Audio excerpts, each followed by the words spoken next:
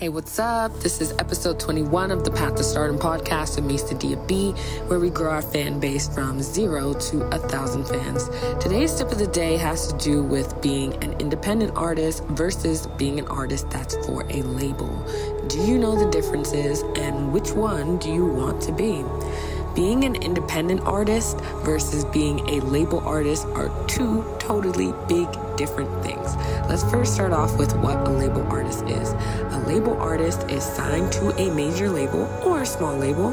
They usually give you an advance up front, which is a loan, and they give you the time, the resources to make dope music, and they put in the investment to market your music everywhere. That's why big artists, or I should say artists, come out of nowhere. You see them everywhere, and that's because of their label putting them in your face, whether their music is good or not. Some advantages of being a label artist are you can just focus on your music.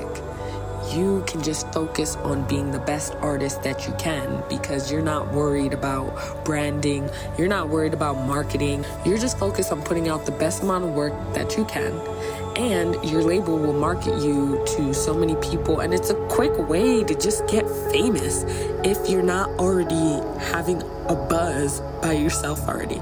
And if you already have a buzz and you get signed to a label, your buzz most likely is going to get bigger because they're putting in more money into ad spend and more money to put you in places so people can consume your music. Okay, some of the downfalls of being a label artist.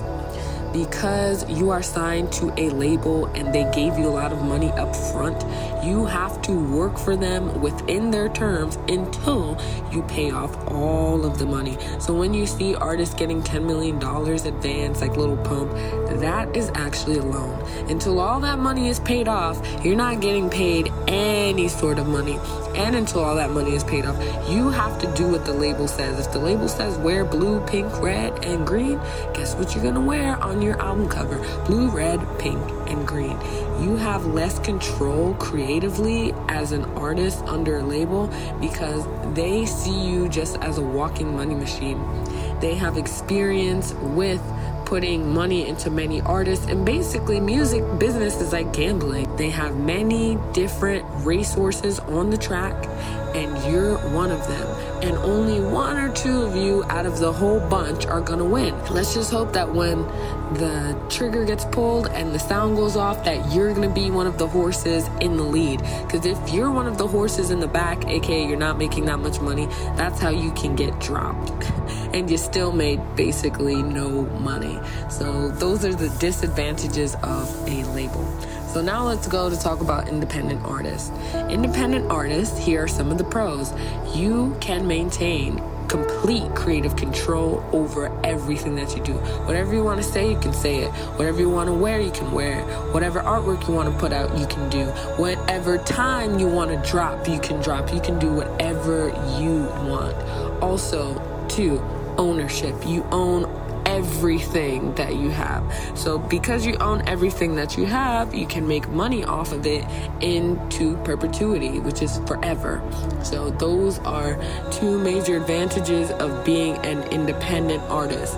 Disadvantages of being an independent artist. You are a business. So everything that the label does for the label artist, you have to do that yourself. You have to mix and master yourself. You have to go to the studio yourself. You have to make your own artwork yourself. You have to make your own videos. Also, running ads, you got to do that yourself. So you have to have a budget to do all of these things, and you have to wear many hats. So being an independent artist in many ways is like being a business owner because you are controlling this brand. You are trying to find who your target market is, and it's easier because you know that your music solves problems for certain people, and that's a really nice way that you can market that message towards them. But it's a lot of work doing a lot of things that don't really have to pertain to the music itself.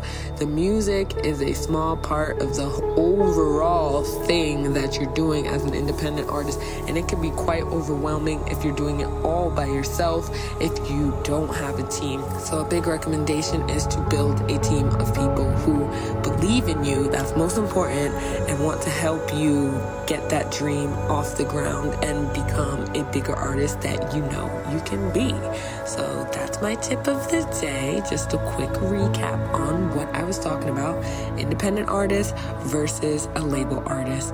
If you want to get famous quick, not rich quick, go the label artist route. They're going to put in the money. As long as your stuff is dope, you really believe in it, you can definitely get a lot of followers and streams and things like that if that's what you're looking for. On the flip side, if you want to be an independent artist, you can make a lot of money if you are able to find your target market, really penetrate them, talk to them, give them a customer experience that is so valuable that they can't get it anywhere else. And you'll be that person to them. So anyways, thanks for listening to the Path to Stardom podcast, where we grow our fan base from 0 to 8,000 fans. And today's Chinese word of the day is 好吃. 好吃. 好吃means delicious, very yummy, because today I look like a snack. Anyways, that's just a little bit of self-promo for myself. Anyways, if you enjoy this podcast, please share it with your friends. Please like it. And please stream my music, Sadia B, on all platforms. Thanks for listening. Talk soon.